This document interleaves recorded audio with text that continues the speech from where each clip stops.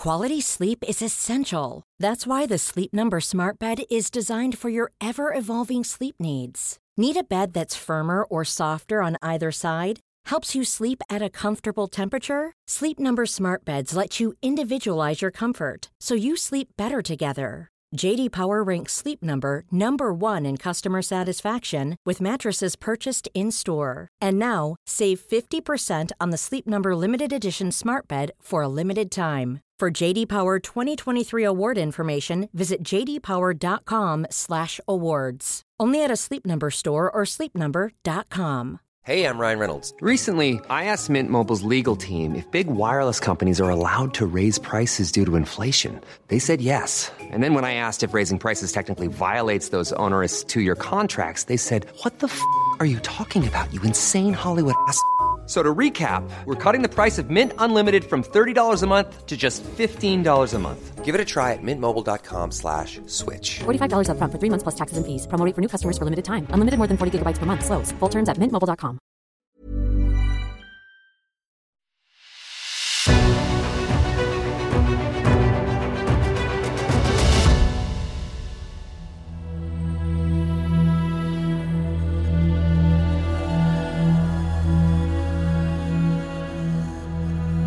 It's The Ancients on History Hit. I'm Tristan Hughes, your host, and in today's podcast, I'm recording this intro on my travels in my car as I venture down to the south coast this lovely day in early October.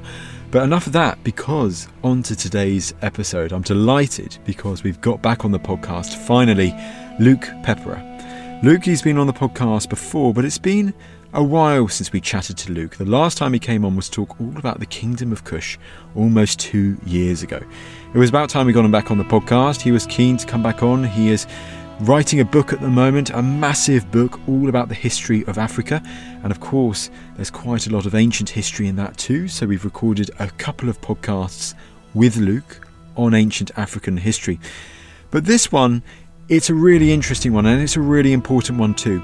We explore ancient Mediterranean, Greco-Roman and Egyptian attitudes towards race 2,000, 3,000 years ago. And it was a fascinating discussion where the colour of your skin didn't affect how people viewed you, how people treated you. It didn't negatively affect you in any way. It was great to get Luke to talk about this important topic, and I do hope you enjoy. So without further ado, to talk all about race in antiquity, here's Luke.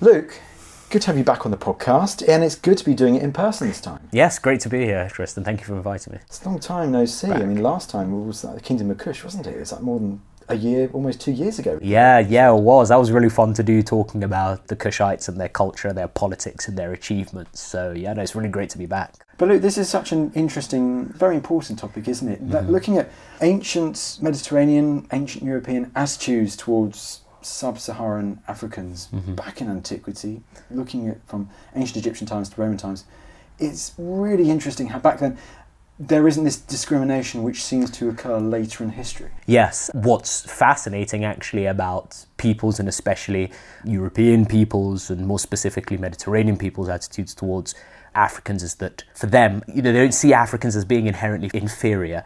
There's nothing particularly heinous about being a dark-skinned African or a sub-Saharan African. In fact, it's actually quite the opposite. I mean, not only are they looking, for example, at individuals' achievements, but there is, in their writings, you don't get a sense that Africans as a group specifically, I mean, obviously, ancient writers are known for talking about, let's say, barbarian peoples, i.e. non-Greeks, non-Romans, those people who aren't citizens, etc. There's the history of slavery and all that type of stuff, but ancient Africans aren't targeted specifically. In fact, as a group, they're often lauded in different ways, and it's such a drastic, it's so different from what happens later, especially in the early modern or modern periods with the advent of the slave trade in the Americas, most particularly, and what's happening in Virginia, and with the advent of the plantation economies in the Americas, and how that leads people to take on, new ideas or to develop new ideologies concerning Africans. I think that's so interesting a point to make straight away, Luke, in the fact, Greeks and Romans, they view everyone who's not a Greek or a Roman as a barbarian. So everyone outside Greece and Rome, they view very much the same as barbarians. And it's not like a specific attack on sub-Saharan Africa or the colour of a person's skin back in antiquity. Exactly. Because, they do actually note, for example, the features, like the physical features of Africans. They talk about blackness, they talk about facial features, etc. They're basically just describing them the same way that we today would describe, for example, a blonde person. Those features are just, this is what that person looked like. It doesn't have all these connotations about different things. Relating to your question, what is actually interesting is that obviously with the relationship between these two cultures, the fact that they make contact, and actually you have, for example, when the Greeks control part of North Africa and they're coming up against Kush and, the Romans obviously as well. You have Africans, Nubians, sub-Saharan Africans who are, for example, joining the Greek and Roman armies and, who are becoming citizens in that respect. And they're given all the full rights and respects of being citizens. So as soon as they become Greek and Roman, whether they're born in the city or they achieve something, and because of that they're rewarded with that status, they're treated just the same as, any other Greek or Roman, and then they themselves are looking at non-Greeks and non-Romans, no matter the colour of their skin, as barbarians. So the skin colour element, the ancestry element, isn't as big a feature in the ancient world as what seems to be the case. And also, as you're highlighting there, with the Greco-Roman world, but also I guess with Carthaginians, with Egyptians, and all the other places around the ancient Mediterranean, these interactions with people, from Africa, sub-Saharan Africa, they're regular occurrences from, say, the spread of the Greek world, colonies and city-states in North Africa and so on and so forth.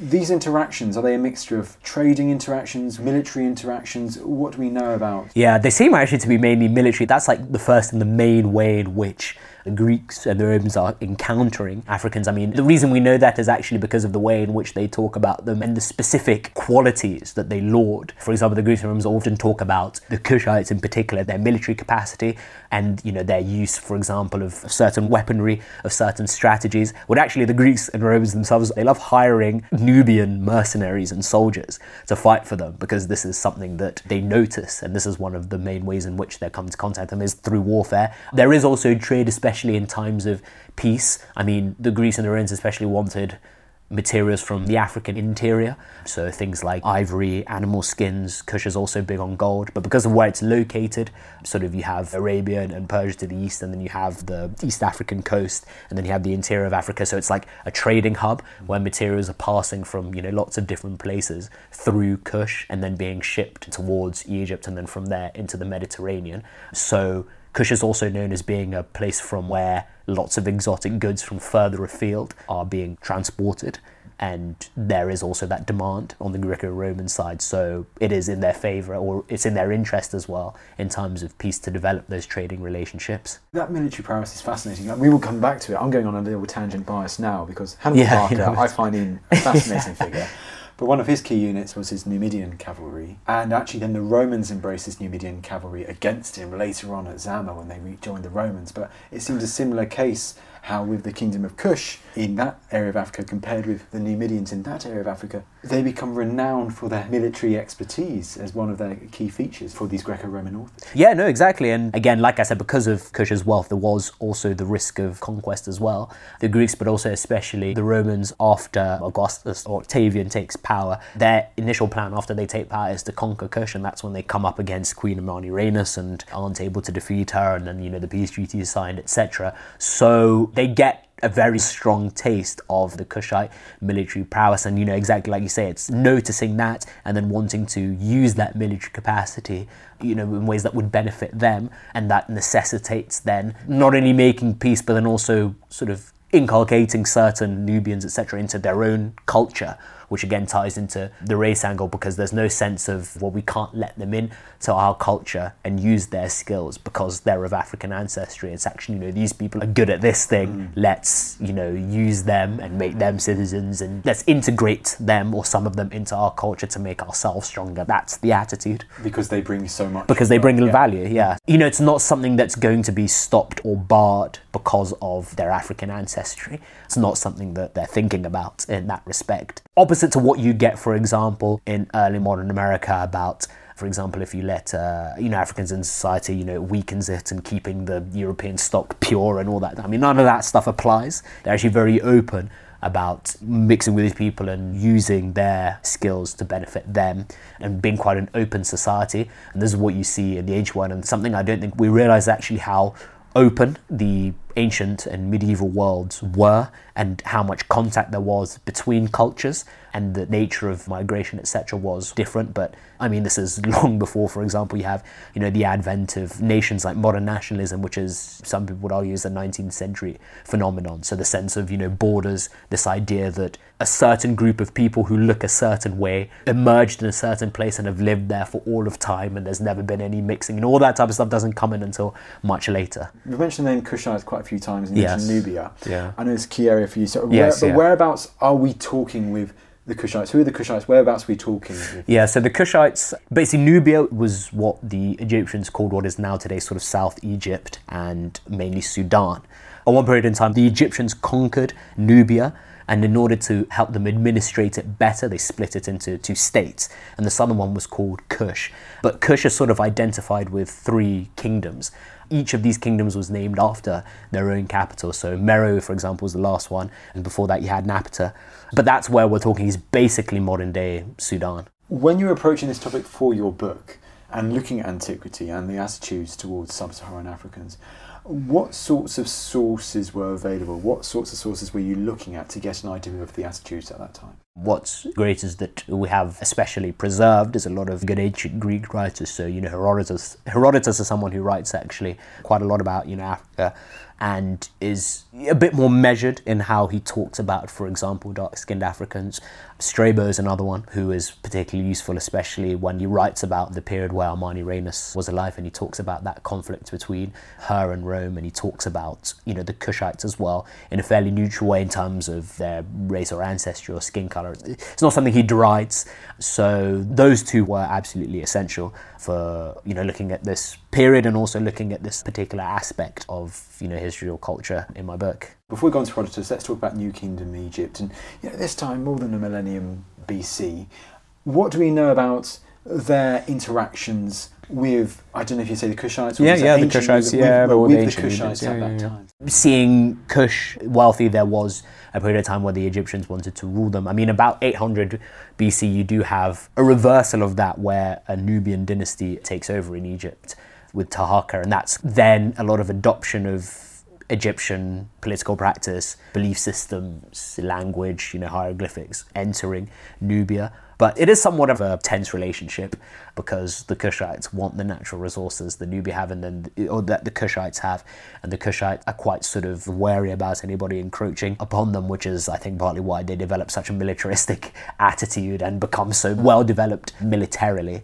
That's how I describe the relationship between the two states. I'm presuming as well, if they're so wealthy, they have these resources that are so highly sought after, that can you imagine Kushite traders and merchantmen going to the Mediterranean, up the River Nile, then across the Mediterranean, and so on and so forth? Yes, of course. I mean, definitely going to Egypt. I mean, the trade networks are really well developed by this point. There are definitely caravans coming from the interior into Kush, and then probably going to Egypt as well, and then afterwards being taken via seaways into the Mediterranean, which obviously saved Kushites or people in general having to make that treacherous journey in person. And there are people who are experienced traders who have experience also with people from the interior who are able to organise these expeditions and these caravans and to move quite a high volume of precious goods across nations even at this earlier time. All right then, let's talk to Herodotus. Talk me through what he says therefore about sub-Saharan Africans and the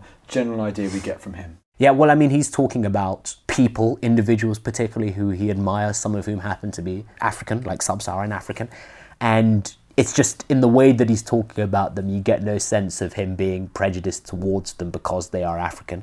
And that seems to be the nature, actually, not just of his writings, but, a lot of people who are writing about African, sub-Saharan Africans, mainly Kushites, because obviously these are the ones with whom they're coming into contact at that time, or even from things that they've heard from other people traveling about the way the Kushites do things. I mean, sometimes you get the sense from when you're thinking or talking about, for example, what's happening in, in America, is that no matter the status of achievements of the person, they're always going to be perceived as a certain way, i.e. lower or inferior because of their skin colour. And the key thing to remember is that that's not what happens in the ancient world. There's nothing about being African, dark-skinned African, that holds you back in that sense. It is, this person is royal, this person achieved this and that, therefore they deserve to be praised, as opposed to this person achieved this or that despite, being from Kush or from being, quote unquote black, or that this person is a fluke. That kind of narrative is not something that, you see in the writings of Herodotus and also some other ancient Mediterraneans as well. Well, let's focus on those. Some of these highly praised individuals. We've talked about Amarna in the past. Yes, this feels like certainly one of those figures who is highly praised in the sources we have surviving. Who is she and how does she fit into the story? Amarna became the Queen of Kush soon after Augustus becomes Emperor of Rome, after the suicides of Mark Antony and Cleopatra, and it's at a point in time where the Romans are trying to push a bit further into Africa. She's written about by Strabo, who I mentioned earlier. she takes over fighting against the Romans as they're kind of advancing, and she puts up such an effective resistance that the Romans essentially give up. And in the 20 BCs, her representatives go to the island of Samos, where Augustus is, and then end up signing a peace treaty which basically gives all the Kushites all the concessions that they wanted, because the Romans have been trying to impose taxes and had conquered parts of northern Kush and had been sort of creating havoc in that respect for the Kushites. And the Kushites, led by Amarna, are resisting against this, and then they end up achieving the things that they wanted in this peace settlement. But what's interesting is that in Strabo's accounts of her achievements, he talks about her military prowess. He compares her to an Amazon. He describes her as this one-eyed warrior queen. He describes her as being manly, but I wonder if that could just be a prejudice because she's doing things not expected of Greek women. Whereas in Africa, she was just one of many warrior queens, or in Kush anyway, beginning around 200 BC. You have women or queens who become the supreme authority in Kush, even though the rulership of Kush had always been matrilineal, where it was, the king's sister's sons, one of whom was elected to be the next king, and then his mother became the queen mother, and she was actually the most important person in the kingdom. But what's interesting is that Strabo, when he's talking about her, if I remember, he doesn't actually mention, for example, her skin colour. When he's describing her, he talks about her as, like I said, a one-eyed warrior queen of the Amazon type. That's the way in which he speaks of her. But he gives no, or at least very little, lip service to the colour of her skin, to African ancestry, apart from to say that she was the queen of the Kushites and was doing this or that in order to resist the Roman advance. It's absolutely fascinating, and you get those stories. I'm guessing there are probably more stories as well of other individuals that are... Yes, there are sometimes short accounts. Sometimes Greek writers will talk about the virtues they think are important for kingship. When they're picking examples, some of them pick Kushite rulers. Focusing on individuals' achievements seems to be much more their game there, rather than stereotyping, generalizing based on a physical feature, a distinctive group physical feature. And when you look at that and compare it to especially what's happened later, it's fascinating, but also it's quite a refreshing perspective. It reminds you that what we take for granted as being such an important and distinctive feature of the modern world, skin color-based racism, it's not something that has always existed. It's actually something that has sort of been cultivated, yes, or fabricated, not necessarily just materially, but, in the minds of certain people because of certain circumstances. Those circumstances, for example, in the Americas being where the enslaved population became majority African, and then in order to control that population, the Virginians were imposing laws that targeted Africanness because they happened to make up the entirety of their enslaved population. That is when it all changes. That's more than a millennium. Yeah, exactly. I think the legacy of the ancient world in terms of how Africans are treated feeds into a lot more into the medieval world, where even actually there you have the beginnings of a trade in enslaved Africans. At least in Europe, it's one, not exclusively Africans who are traded to be slaves. You get people, for example, in like Italy or Portugal, you have people coming from the Balkan states, people coming from Greece, you have people coming from Turkey. So the populations there are mixed, but they're mixed all the way throughout. Alessandro de' Medici, who had African ancestry, becomes the first Duke of Florence. But the point is that the attitudes to race skin color there, it is about the individual, their achievements, his lineage. The African blackness does not work against him because he's still promoted to become Duke of Florence, because the key thing is that he's Italian, he's also a Medici, and that's more the attitude that exists in the ancient world, is that you're looking at the individual, you're not stereotyping, you're not generalizing based on Africanness, but more importantly, there is nothing specifically about being African that makes you inferior. Africans aren't seen as an inherently inferior group of people. Hi there, I'm Don Wildman, the host of the brand new podcast, American History Hit. Join me twice a week as I explore the past to help us understand the United States today. You'll hear how code breakers uncovered secret Japanese plans for the Battle of Midway, visit Chief Powhatan as he prepares for war with the British, see Walt Disney accuse his former colleagues of being communists, and uncover the hidden history that lies beneath Central Park. From pre-colonial America to independence, slavery to civil rights, the gold rush to the space race, I'll be speaking to leading experts to delve into America's past. New episodes dropping every Monday and Thursday. So join me on American History Hit, a podcast by History Hit.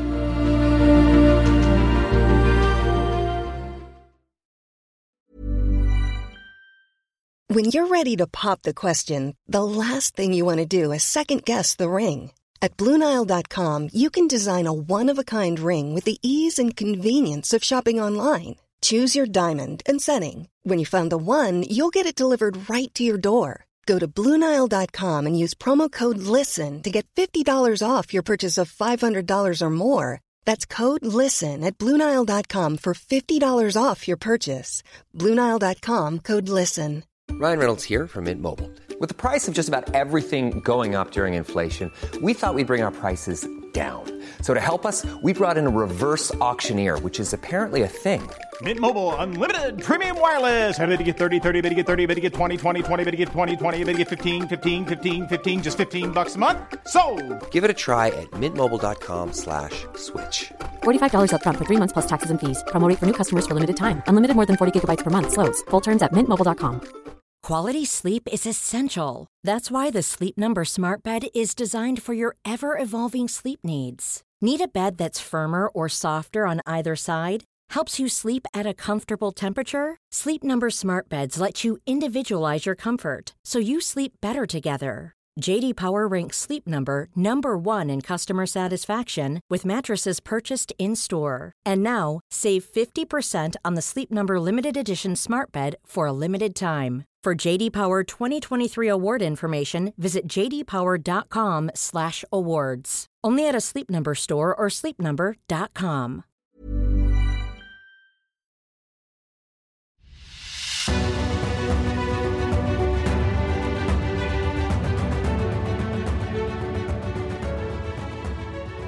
The Romans, when they're overtaking the Carthaginians, they installed a number of client kings. Yes, exactly. Massinissa as well, I believe. Yeah. And once again, it's nothing to do with skin colour. It's the individual. That is the best person to rule over that part of the empire as a client king.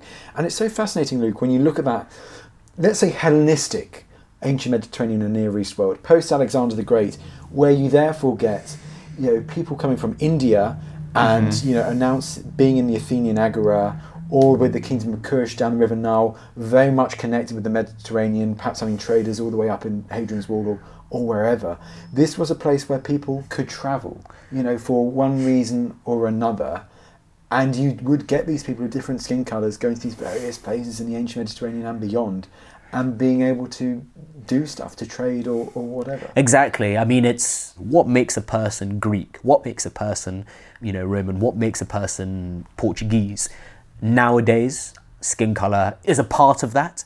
We identify people from a certain national background as also having a certain skin colour. It's known that a Ghanaian wouldn't necessarily be dark-skinned, whereas an English or a French person would necessarily be light-skinned. But actually, I think those definitions, related to what you said, are a lot more flexible in the past. You could travel, you could go to a certain place if you immersed yourself in that culture, started speaking the language, wear the clothing, etc., then you weren't disqualified from becoming a member of that culture because of the colour of your skin. Some people might use that as a descriptor, but like I said, it would be the same thing as being called blonde. And actually that's the attitude you get from people in the ancient world. They might talk about, for example, a black Greek, but when they're talking about that, they're not saying black in order to be exclusive. They're not saying because they're a black Greek, that doesn't mean they're not fully Greek.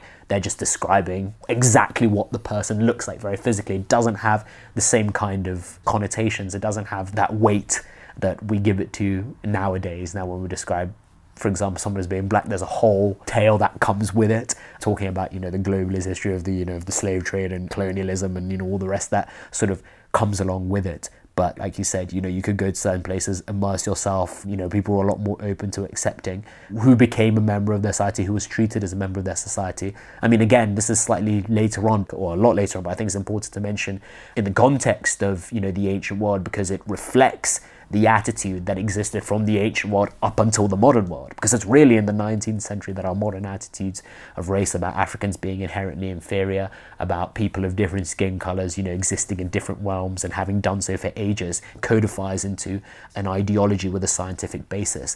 But what I wanted to mention was that in Russia in the 18th century, you have Hannibal Petrovich. He's like an African adopted son of, or he's given to Peter the Great as a gift. I think comes from somewhere in sort of West Central Africa. Peter the Great frees him and then adopts him as a son, and then he enters like the Russian military. So this is around in the 18th century, and he becomes a minor aristocrat. And I think his great grandson is Alexander Pushkin, who's like the Shakespeare of Russia. But the point is that he was in that society. He entered a profession there. He entered a specific class there. He married a Russian woman. He had children who remained aristocrats. He was the adopted son of Peter the Great. Where in that is this person, for example, has to remain a slave for life because they're African. I mean, you see the same thing again in Britain around the same time, where you have people like Francis Barber and, Equiano, who, it is important to mention, it's true, start off, as enslaved Africans, but even America around that time, which is these people aren't allowed to advance beyond a certain point and can't be fully included because of their heritage, and particularly because they're African. And that's a similar attitude when you look at the writings of the ancients, is what exists in antiquity. I want to place your strengths absolutely here, Lou, because as you've mentioned before, you say you're a generalist, or you're writing this huge book on the history of Africa. Yeah. So it must be so interesting having that, wide amount of knowledge from, as you mentioned, like 19th century all the way back to, let's say, Kushite interaction with the Romans, to look at how attitudes develop over those centuries of history, looking for similarities, looking for differences, and analysing and bringing those differences and highlighting it, writing it on paper. Yes, I see myself as a generalist. I'm working on this book, Motherland, which covers a period of 500,000 years of African history, which is, coming out in a couple of years. But my background is in anthropology, so what's always fascinated me is using history, more importantly, to tell the stories of individuals. I think that's the great thing about humanities, is that you can use qualitative evidence, and everything doesn't need to be statistics. Is actually, you can look at just the lives of individuals. I mentioned, Armani Reines, I mentioned Alessandro de' Medici or Hannibal Petrovich, and be like, actually, this reflects something very interesting about the way these people were treated in society. Actually, you can extrapolate from that to get a general sense of how people's attitudes were at that time. But comparing attitudes, when you look at it, when you take a millennia or a couple of millennia long view, not only can you see, for example, the similarities between what's happening in the medieval and early modern and slightly later worlds, and then what's happening in the ancient world. And then that those attitudes of the ancient world are being carried through, which is why it's valid, I think, to look at what's happening slightly later, for example, the medieval world, Alessandro de' Medici, and use that as an example to say that actually, not as is similar, but we can see how these attitudes have been maintained in Europe. But you can see it slightly changing as well when the trade in enslaved Africans is kind of ramping up. But more importantly, you can see actually how quickly things turn in particular countries to negatively affect and negatively impact enslaved Africans. How, for instance, in the late 18th and early 19th centuries, because the abolitionist movement, for example, in Britain is gaining ground and the West Indian planters see their properties and their profits under threat, how some of them spread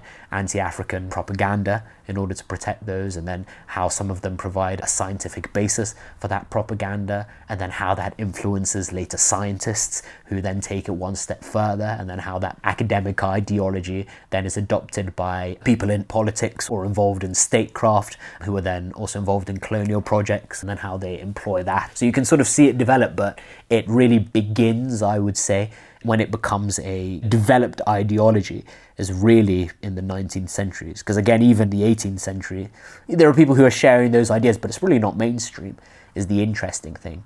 And then you can compare that actually to what's happening in the ancient world, and then you can look at the factors or features that led to that being developed. And then you say to yourself, oh, okay, it's, obviously there are dynamics, for example, like the trade in enslaved peoples, but sometimes it's not just that. Like I mentioned, in Americas, it's not the fact that Africans are being enslaved and traded, it's the fact that the enslaved population in Americas is majority African. That's the key.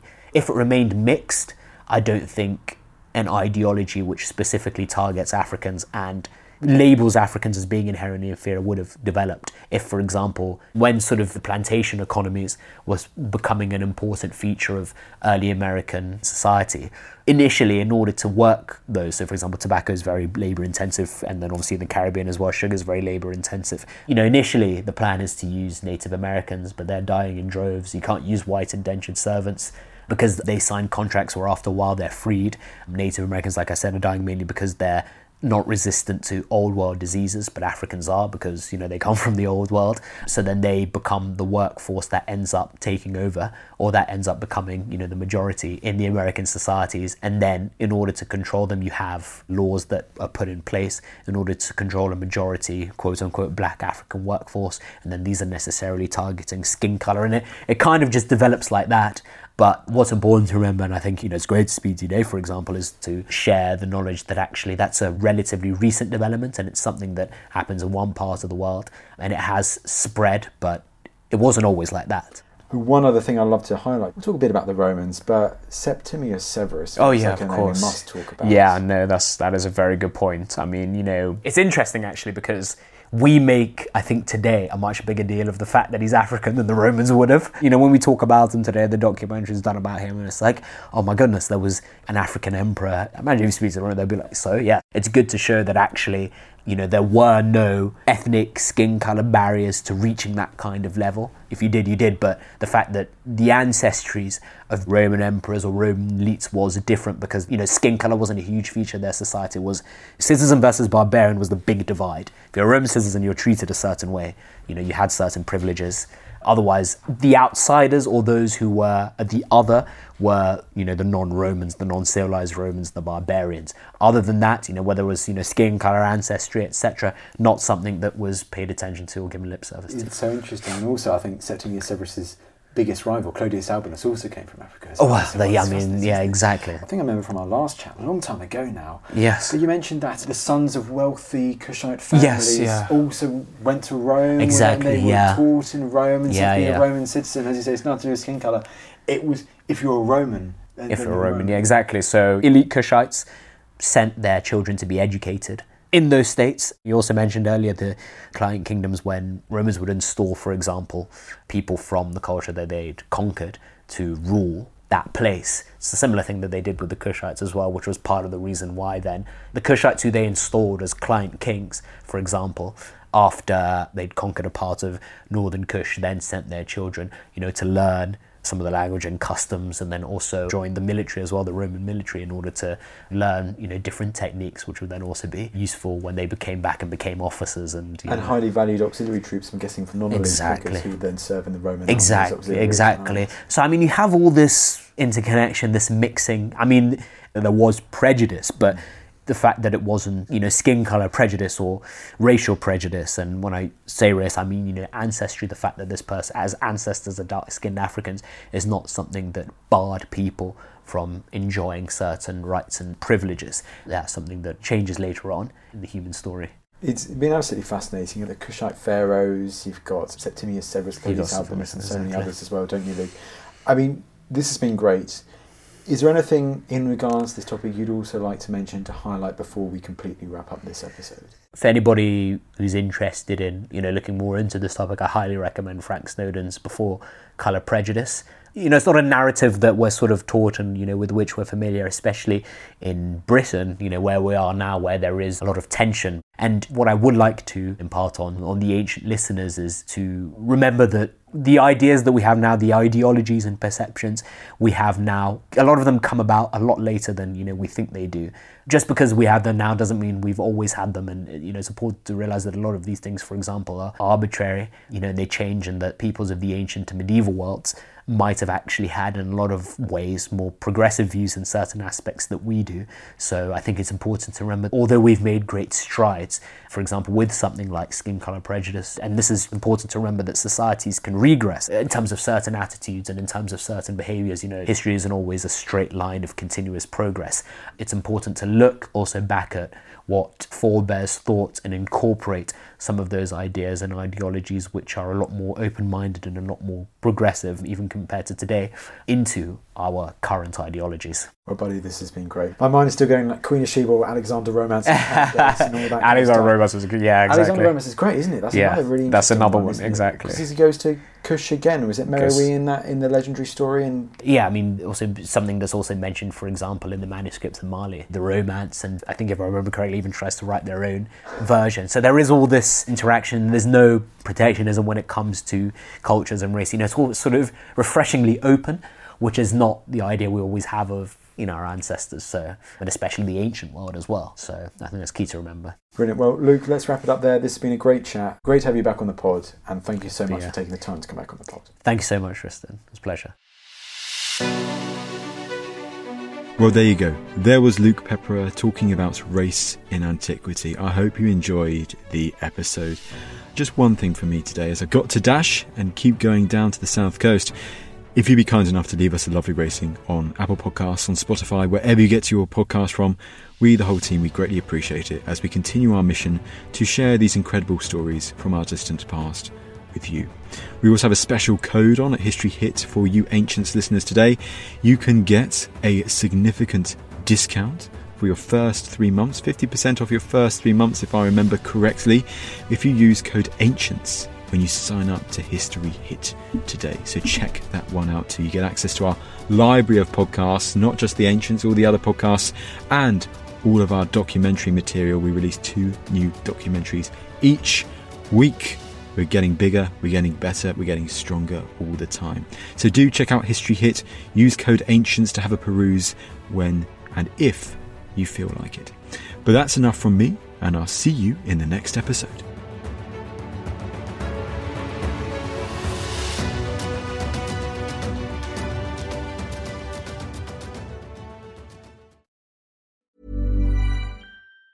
Planning for your next trip? Elevate your travel style with Quince. Quince has all the jet-setting essentials you'll want for your next getaway, like European linen, premium luggage options, buttery soft Italian leather bags, and so much more. And it's all priced at 50 to 80% less than similar brands. Plus, Quince only works with factories that use safe and ethical manufacturing practices. Pack your bags with high-quality essentials you'll be wearing for vacations to come with Quince. Go to quince.com/trip for free shipping and 365-day returns. Hi, I'm Daniel, founder of Pretty Litter. Cats and cat owners deserve better than any old-fashioned litter. That's why I teamed up with scientists and veterinarians to create Pretty Litter. Its innovative crystal formula has superior odor control and weighs up to 80% less than clay litter. Pretty Litter even monitors health by changing colors to help detect early signs of potential illness. It's the world's smartest kitty litter. Go to prettylitter.com and use code ACAST for 20% off your first order and a free cat toy. Terms and conditions apply. See site for details. Thank you for listening to this episode of The Ancients. Please follow this show wherever you get your podcasts. It really helps us, and you'll be doing us a big favour. Don't forget, you can also listen to all of these podcasts ad-free and watch hundreds of documentaries when you subscribe at historyhit.com/subscribe. As a special gift, you can also get your first 3 months for just £1 a month when you use code ANCIENTS at checkout.